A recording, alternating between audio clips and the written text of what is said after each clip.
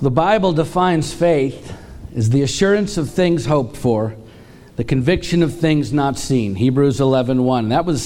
That was written nearly 2,000 years ago in a letter to a group of first century Hebrew Christians who, as we saw in chapter 10 of the letter, if you were here a couple of weeks ago, had left their community, the religious Jewish sect known as the Essenes. They had left their community, they'd left their religion, they'd left their homes, they'd left their possessions, some had left their families, they left everything they had, everything they had previously anchored their lives upon. And why would they do all of that? Because of their faith in Jesus Christ, which begs the question, why then, after so much sacrifice for the sake of their faith, why in the world does the author of this letter feel the need to define for these same Hebrew Christians what true faith in Christ actually is? It seems a bit strange, doesn't it? And yet he clearly felt it was important enough to devote a lengthy portion of the letter to that very pursuit. Well, it's the same reason that Christians today, even those who have at times sacrificed much for the sake of Christ, still need to be reminded from time to time what it truly means to live your life by faith.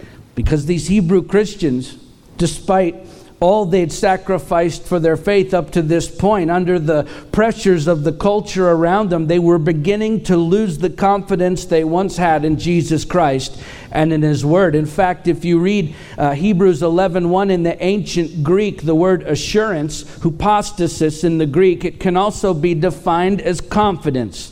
So faith, the assurance of things hoped for, is a confidence in Christ, who is our hope, 1 Peter 3:15, and the conviction of things not seen, a conviction concerning the promises that He made to us in His Word that have yet to come to fruition. In other words, faith, true faith, is not some kind of blind trust or wishful thinking or a leap in the dark based on a collection of ancient stories about a man who claimed to be God.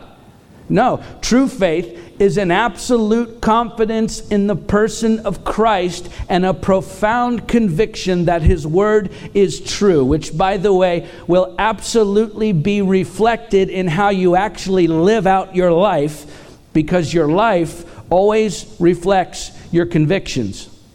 You may not believe that, but it's true. If you want to understand a person's true convictions, just look at how they live their life. If the claims that you make about faith in Christ don't line up with your actual convictions in life, I'm telling you, your actions will betray you every time, because at the end of the day, our lives always reflect our true convictions. In fact, that word, hypostasis, in Hebrews 11:1 also means proof. And so when the greatest conviction in your life is your faith in Christ and His Word, there will be proof of that conviction in how you live your life every day. Faith becomes the creed that you live by, the lens that you see everything through, the foundation that all your decisions rest upon, the standard you use to measure every risk that you will ever take for the sake of Christ and His gospel. In short, proof of your faith will be evident in your life, because your life always reflects your convictions. If you're absolutely convinced that the same God who revealed Himself in the person of Jesus Christ in the first century continues to reveal Himself through His Word and the work of the Holy Spirit in this century, and that same God will make good on every single promise that He has ever made to His people, then that conviction is going to affect the way that you live. It is inevitable. It will affect how you live. It will affect how you give. It will affect how you love and how you serve and how you sacrifice. In fact, it will touch every single area of your life. And so for the Christian, faith is the linchpin of our lives. Think about it. Without faith, there's no salvation, Ephesians 2:8. Without faith, there's no way to please God, Hebrews 11:6.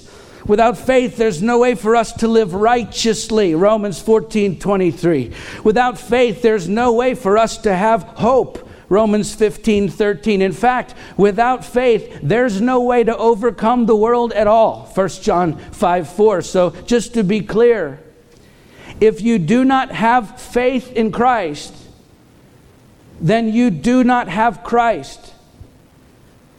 There's no reality where you have a relationship with Jesus without having faith in Jesus, which sounds obvious, of course, to a room full of churchgoers, and yet I've met a lot of professing Christians, people who claim to have a relationship with Jesus while having absolutely no confidence in Him or conviction concerning His Word whatsoever.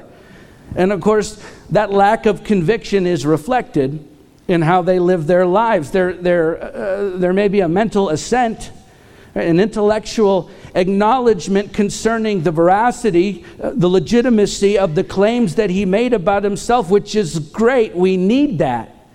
And yet, that in and of itself, an intellectual acknowledgement of the reliability of the gospel, does not alone constitute true faith in Christ. Which is why it is so very important that we remind ourselves what true faith is, because you can believe something about Jesus without believing in Jesus. And honestly, I'm concerned. I'm very concerned that there are many in the American church today who believe a lot about Him without actually believing in Him, without actually putting their faith in Christ. And again, when there's no true conviction about who He is and what He's promised in His Word, the result is reflected in how we live our lives. Now, listen, I'm not talking about legalism, okay? I'm not even talking about being perfect or sinless. As great a hero of the faith as the Apostle Paul was, he clearly struggled with sin in his own life long after his own conversion. Just read Romans 7:15 through 24. And yet at the same time, there was also a very clear, observable evidence in his life of true convictions concerning his faith in Christ, because our lives always reflect our convictions. Which means if there is no clear evidence in your daily life of the faith you claim to have in Christ, then maybe you're not actually living by faith. Or maybe you are a true believer, but through time and circumstances you've begun to lose your confidence in Christ and your conviction of His Word. This is why the author of Hebrews was challenging the believers in his church to examine their own faith then, and it is why we should do the same today by asking ourselves the question, am I truly living by faith? Because listen, that is the only life God has called you to live. The Apostle Paul said, we walk by faith, not by sight, 2 Corinthians 5:7. There's no version of living for Jesus that doesn't involve sacrificial giving, loving others unconditionally, forgiving those who don't deserve it, serving those who don't appreciate it, dying to yourself and laying your own life down for the body of Christ, the church, which is the evidence of a life lived by faith in Christ and in His Word. And so I'm not asking you today if you're perfect. I'm not asking you if you're sinless or have your life all put together. No, I'm asking you if there is observable evidence in your life, as messy as your life might be at times. Is there observable evidence of the confidence that you claim to have in Christ and the conviction that you claim to have in His Word? Because whether you realize it or not, or believe it or not, your life reflects your convictions.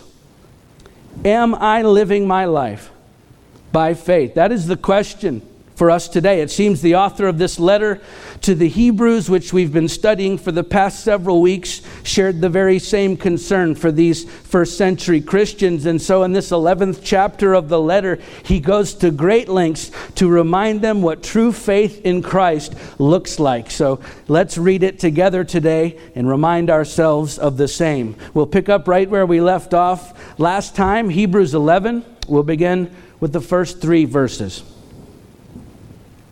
Now faith is the assurance of things hoped for, the conviction of things not seen. For by it the people of old received their commendation. By faith we understand that the universe was created by the word of God, so that what is seen was not made out of things that are visible.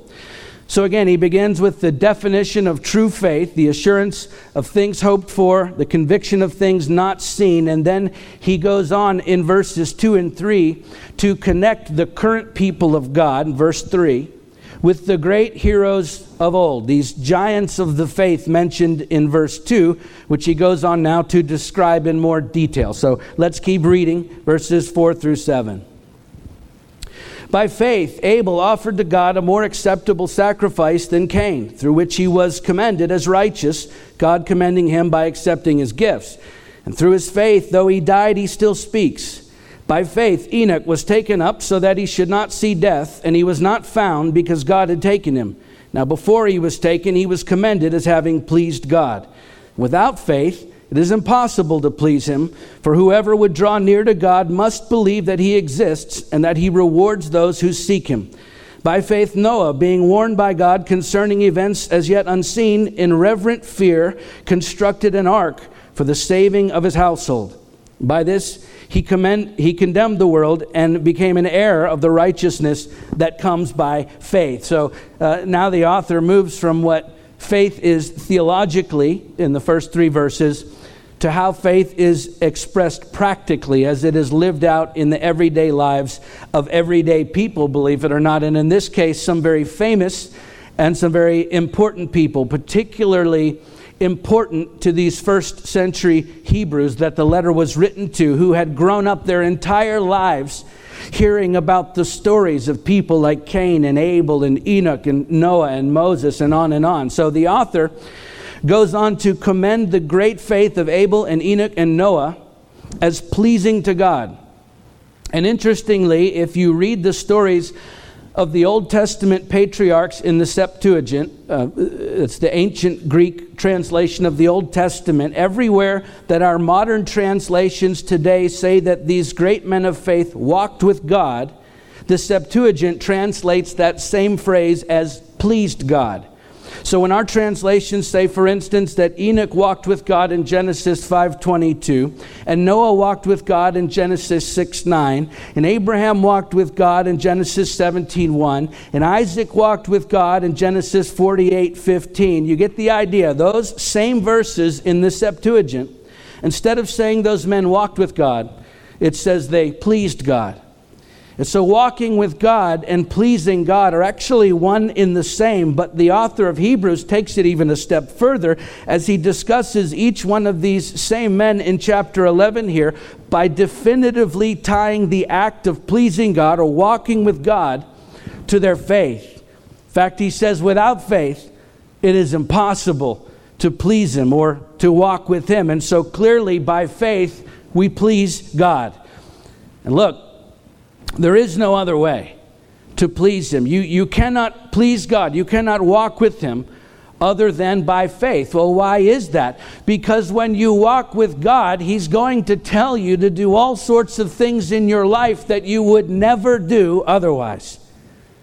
Noah constructed an ark without any physical signs of a flood. Moses, a stuttering introvert, confronted a king and his army demanding that he release his entire slave labor force. Joshua marched around a heavily fortified enemy city for 7 days straight, blowing trumpets, while the enemy soldiers perched high on the walls looked down upon them. Rahab defied her own people by hiding enemy spies in her home. David fought a giant. Peter walked out of prison in the middle of the night. Paul shared the gospel under the constant threat of imprisonment and death. You are not going to walk with God without faith. You cannot, because you will never be able to go where he's calling you to go without faith. We're going to talk more about that as we go, but first I just want to address whether or not we're actually living our lives today in ways that are pleasing to God to begin with. Are we actually living by faith? Because it's easy to say that we're walking with him today because we believe in Jesus Christ and his gospel, but remember, where there is faith, there is proof of that faith. because your life reflects your convictions. Walking with God is more than an intellectual assent. It is more than just believing in what Jesus said about himself. True faith means you walk with God by acting on his word, not just believing that it's true. And so all you have to do is look at your own life and then ask yourself a simple question. If I stopped believing in Jesus Christ today, would my life look any different next week than it did last week? And if so, what would change? Would anything change? How would I live differently next week without my faith than I did last week with it? Or would you get up at the same time and go to the same job and interact with the same people and have the same conversations and participate in the same activities and manage your money and time and energy and talents in the very same ways? In other words, would anyone in your life recognize a profound difference in how you are living every day if you did not have faith in Christ next week? Or would your life look exactly the same as it did last week when you professed faith in Jesus? Look, if the answer is, my life would basically look the same, then it might be time to seriously and sincerely ask yourself if you truly are living your life by faith. Because if you are, God is leading you into places and people and conversations and activities and behaviors with your money and time and energy and talents that you would never in 1,000 years be a part of if you had no real faith in him at all, no confidence or conviction in Christ or his word. You see, you cannot please God if you're not walking with him, and you will never walk with him if your life is not truly being lived out by faith. Do you honestly think any of those men and women in the Bible would have done the things they did without a radical faith in God? No way. And neither will you. By the way, if your answer is, well, God hasn't called me to a life of radical faith, well, I'm sorry then, but God hasn't called you at all. Because the only life that God ever calls anyone to is a life of radical faith.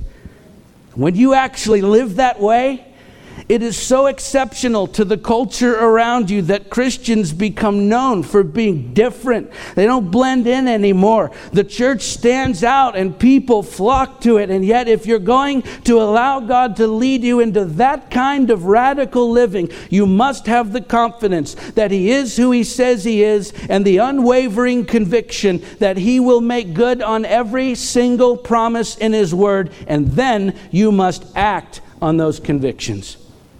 For whoever would draw near to God must believe that he exists, and that he rewards those who seek him. You see, it all boils down to confidence in him and conviction in his word. When we don't live our lives by faith, it's because we're not honestly convinced that Jesus can and will take care of us. So what do? We take care of ourselves instead. Carefully controlling our lives, mitigating risks, avoiding difficulties, refusing too much sacrifice and rejecting too much discomfort, because deep down we're afraid of what will happen to us if we follow him where he's trying to lead us. Yes, it can be very unsettling. Absolutely, especially at first when you decide to live your life by faith, as we'll see as we continue to read. But listen, it's the only way to please God. And it's the only way for you to get to the place where God is trying to lead you. It's what the author was trying to tell these Hebrew Christians who were beginning to lose their confidence and conviction in Jesus Christ and his word. He was saying, don't abandon the life of faith that God has called you to. He's leading you to a better place, but you have to walk with him to get there. Let's keep reading, verses 8 through 16. By faith, Abraham obeyed when he was called to go out to a place that he was to receive as an inheritance. And he went out, not knowing where he was going. By faith, he went to live in the land of promise, as in a foreign land, living in tents with Isaac and Jacob, heirs with him of the same promise. For he was looking forward to the city that has foundations, whose designer and builder is God. By faith, Sarah herself received power to conceive even when she was past the age, since she considered him faithful who had promised. Therefore, from one man, and him as good as dead, were born descendants, as many as the stars of heaven, and as many as the innumerable grains of sand by the seashore. These all died in faith, not having received the things promised, but having seen them and greeted them from afar, and having acknowledged that they were strangers and exiles on earth. For people who speak thus make it clear that they are seeking a homeland. If they had been thinking of that land from which they'd gone out, they would have had opportunity to return. But as it is, they desire a better country, that is a heavenly one. Therefore God is not ashamed to be called their God, for he has prepared for them a city. So he continues to describe the faithful lives of the patriarchs who walked with God, who pleased God. But now he takes it even a step further. He says that living by faith is not only how we please God, but it is also the only way we will ever be able to obey him. By faith, we obey God. Why? Why do we need faith to obey God? Well, if obeying God only meant going places and doing things where the outcome was assured, right, where the destination was clear, where the big payoff was guaranteed, well, then we probably wouldn't need faith to obey him at all. But that's not how it works. Abraham was called to leave Haran, his home in Mesopotamia, and travel with his family and belongings well over 500 miles on mountain paths, not knowing where he was going. And yet he obeyed. What God called Sarah to was so inconceivable, she laughed when she first heard it. Genesis 18:12. And yet she obeyed. Noah was commanded to build a giant boat without a drop of rain in sight. And yet he obeyed. There were promises given to the patriarchs who never saw those promises fulfilled in their lifetimes on earth. They died in faith, not having received the things promised, but having seen them and greeted them from afar. And yet they obeyed. You understand? Sometimes that's what obeying God looks like. Walking with him even when you don't know where you're going. Walking with him even when it seems impossible. Walking with him even when it means being rejected by this world. That's why you need faith to obey him, because it isn't always going to be easy. It was never meant to be. You see, we think living by faith. We think we're living by faith.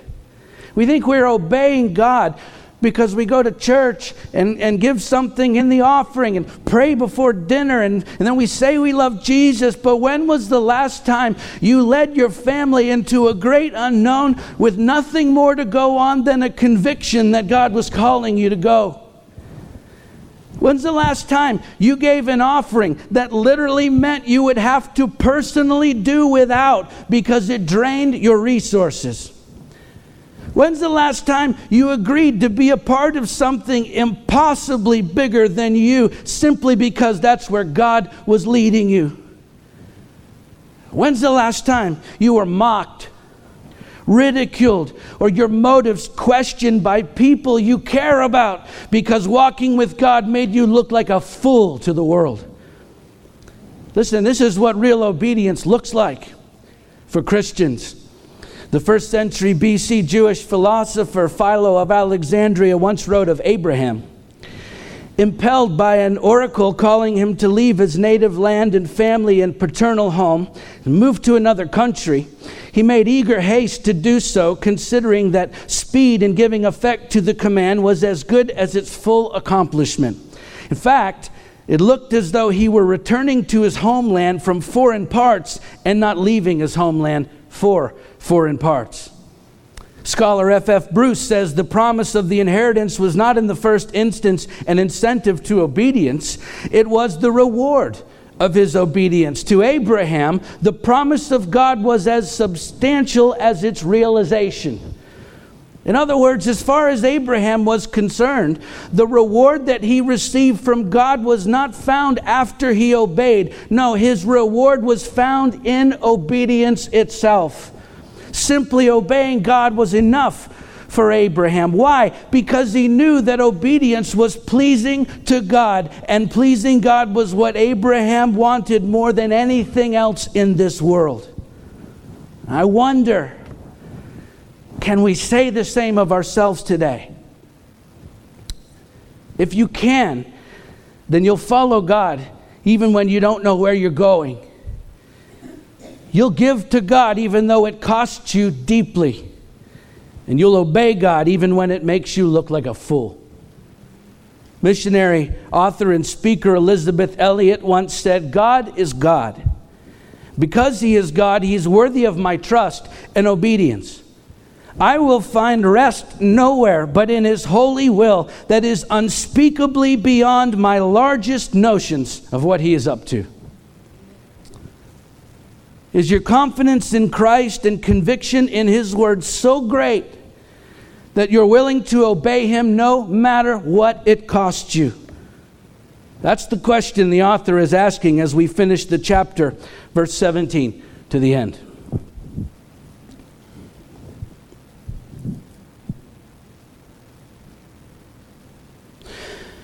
By faith, Abraham, when he was tested, offered up Isaac. And he who had received the promises was in the act of offering up his only son, of whom it was said, "Through Isaac shall your offspring be named." He considered that God was able even to raise him from the dead, from which, figuratively speaking, he did receive him back. By faith, Isaac invoked future blessings on Jacob and Esau. By faith, Jacob, when dying, blessed each of the sons of Joseph, bowing in worship over the head of his staff. By faith, Joseph, at the end of his life, made mention of the exodus of the Israelites and gave directions concerning his bones. By faith, Moses, when he was born, was hidden for 3 months by his parents because they saw that the child was beautiful and they were not afraid of the king's edict. By faith, Moses, when he was grown up, refused to be called the son of Pharaoh's daughter, choosing rather to be mistreated with the people of God than to enjoy the fleeting pleasures of sin. He considered the reproach of Christ greater wealth than the treasures of Egypt, for he was looking to the reward. By faith he left Egypt, not being afraid of the anger of the king, for he endured as seeing him who is invisible. By faith he kept the Passover and sprinkled the blood so that the destroyer of the firstborn might not touch him. By faith the people crossed the Red Sea as on dry land, but the Egyptians, when they attempted to do the same, were drowned. By faith the walls of Jericho fell down after they had been encircled for 7 days. By faith Rahab the prostitute did not perish with those who were disobedient, because she had given a friendly welcome to the spies. And what more shall I say? For time would fail me to tell of Gideon, Barak, Samson, Jephthah, of David and Samuel and the prophets, who through faith conquered kingdoms, enforced justice, obtained promises, stopped the mouths of lions, quenched the power of fire, escaped the edge of the sword, were made strong out of weakness, became mighty in war, put foreign armies to flight. Women received back their dead by resurrection. Some were tortured, refusing to accept release, so that they might rise again to a better life. Others suffered mocking and flogging and even chains and imprisonment. They were stoned. They were sawn in two. They were killed with the sword. They went about in skins of sheep and goats, destitute, afflicted, mistreated, of whom the world was not worthy, wandering about in deserts and mountains and in dens and caves of the earth. And all these, though commended through their faith, did not receive what was promised, since God had provided something better for us, that apart from us they should not be made perfect. That is a long list of men and women who lived by faith to the degree they were willing to risk everything they had for God. So God commands Abraham to offer up Isaac as a sacrifice, his own son, who, by the way, was the hope of God's promise to Abraham being fulfilled. And yet God commands Abraham to kill his own son. And of course, we know now that God stopped Abraham just before he followed through with that command. But Abraham fully believed he was going to have to kill his own son, as the author of our letter points out, that Abraham considered that God was able even to raise him from the dead. In other words, God made Abraham a promise, and then he commands Abraham to kill the fulfillment of that same promise. And yet Abraham is so confident in God and so convicted by his word that he doesn't hesitate to carry out the command of God, assuming that God will raise Isaac from the dead after Abraham kills him, because he's convinced that God will make good on his promise, no matter what it costs Abraham personally. That is the very picture of living by faith. Can we say the same of ourselves today? We look at this example of what Abraham did with Isaac, and we're repulsed by the thought of it. Offering up your own child to God as a sacrifice. And yet, from about the 6th century BC on, the Second Temple period, this act of faith by Abraham, what is referred to as the Akedah in Hebrew, or the binding of Isaac in Jewish Haggadic tradition, it was celebrated for centuries as the model of faithfulness and obedience to God that we should all be following. In other words, risking everything for God was seen as the only real standard of a life truly lived by faith. Moses chose to be mistreated with God's people rather than to enjoy the pleasures of a pagan culture. Others went to battle against all odds, putting foreign armies to flight. Some were tortured, refusing to accept release so that they might rise again to a better life. Others suffered mocking and flogging and even chains and imprisonment. They were stoned. They were sawn in two. They were killed with the sword. They went about in skins. Can you picture it? Skins of sheep and goats, destitute, afflicted, mistreated. And all these, though commended through their faith, did not receive what was promised. Why would they do that? Why would they live that way? Because of the profound confidence and conviction, the faith that God had provided something better. And do you understand? He expects nothing less from us today. You see, by faith, we risk everything for God. From Abraham to the apostles, if you work your way through Scripture, you will be hard-pressed to find a hero of the faith who didn't risk everything for God at some point in their lives. That's the proof that their faith was more than just a mental assent. It was more than just believing things about God. There was such a profound conviction and confidence that God would fulfill His promises that they put all of their faith, all of it, in God alone. And as you can see, it was reflected in how they lived their lives. And yet today, listen, today we're so averse to risk. We're so averse to risk that it's deemed foolish to embrace it, even though Scripture is clear on the matter. Risk is requisite. It is required if you are to live your life by faith. There's no escaping risk if you're going to live for God. As I've often said, you can have great risk without success, but you cannot have great success without risk. Risk is required to live a life by faith, and yet you won't take risks for Christ if you do not trust Him. If you're not ultimately convicted that His word is true, you will not take risks for Christ. Why would you? Really, I think that is the essence of the condition of the church today concerning our aversion to risk. We don't trust all of God's word. If we did, we wouldn't be so resistant to taking risks for the gospel. So instead, we just take the parts of it we like, and then we avoid the rest. But as St. Augustine once said, if you believe what you like in the gospel and reject what you don't like, it's not the gospel that you believe, but yourself. Blaise Pascal said, people almost invariably arrive at their beliefs not on the basis of proof, but on the basis of what they find attractive. Okay, listen. If you're going to live by faith, then you're going to have to accept God's word as true until the conviction of it looms so large in your life that no risk for the sake of it will seem unreasonable. You see, at times, risk is precisely what living by faith demands. And so the author of the letter, he was essentially asking these first century Christians the same question that we need to ask ourselves today. Am I willing to risk everything for the sake of Jesus Christ and His gospel? Because at times living by faith will require nothing less. Or are there other things in your life that are more sacred to you than your faith in Him and in His Word? Things that you're not willing to risk for His sake. Your income, your reputation, your comfort, your security, your way of life, your life itself. Because if you're going to live by faith,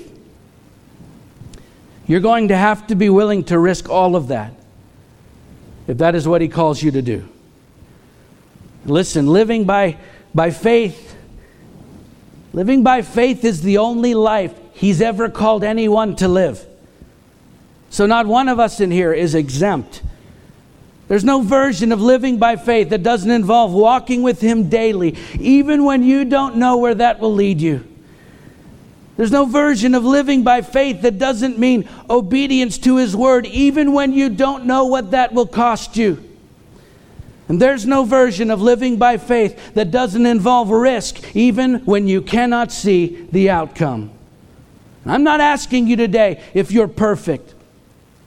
Abraham tried to make God's promise happen on his own by having a child with his servant. Sarah laughed at God's promise because she didn't believe it was possible.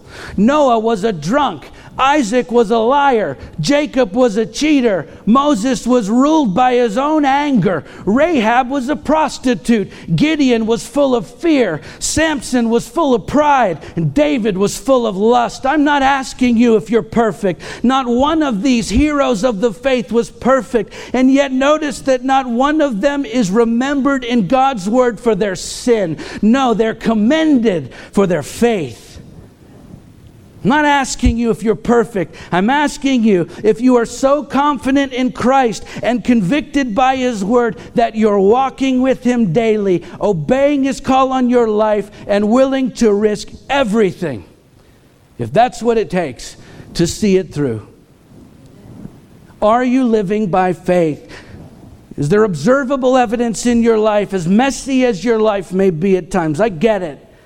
But is there observable evidence of the confidence that you claim to have in Christ and the conviction that you claim to have in His Word? Because if there is, then walking with Christ, radical obedience to His Word, and life-altering risks for His glory will be hallmarks of your life. That's what it means to live by faith. Let's pray.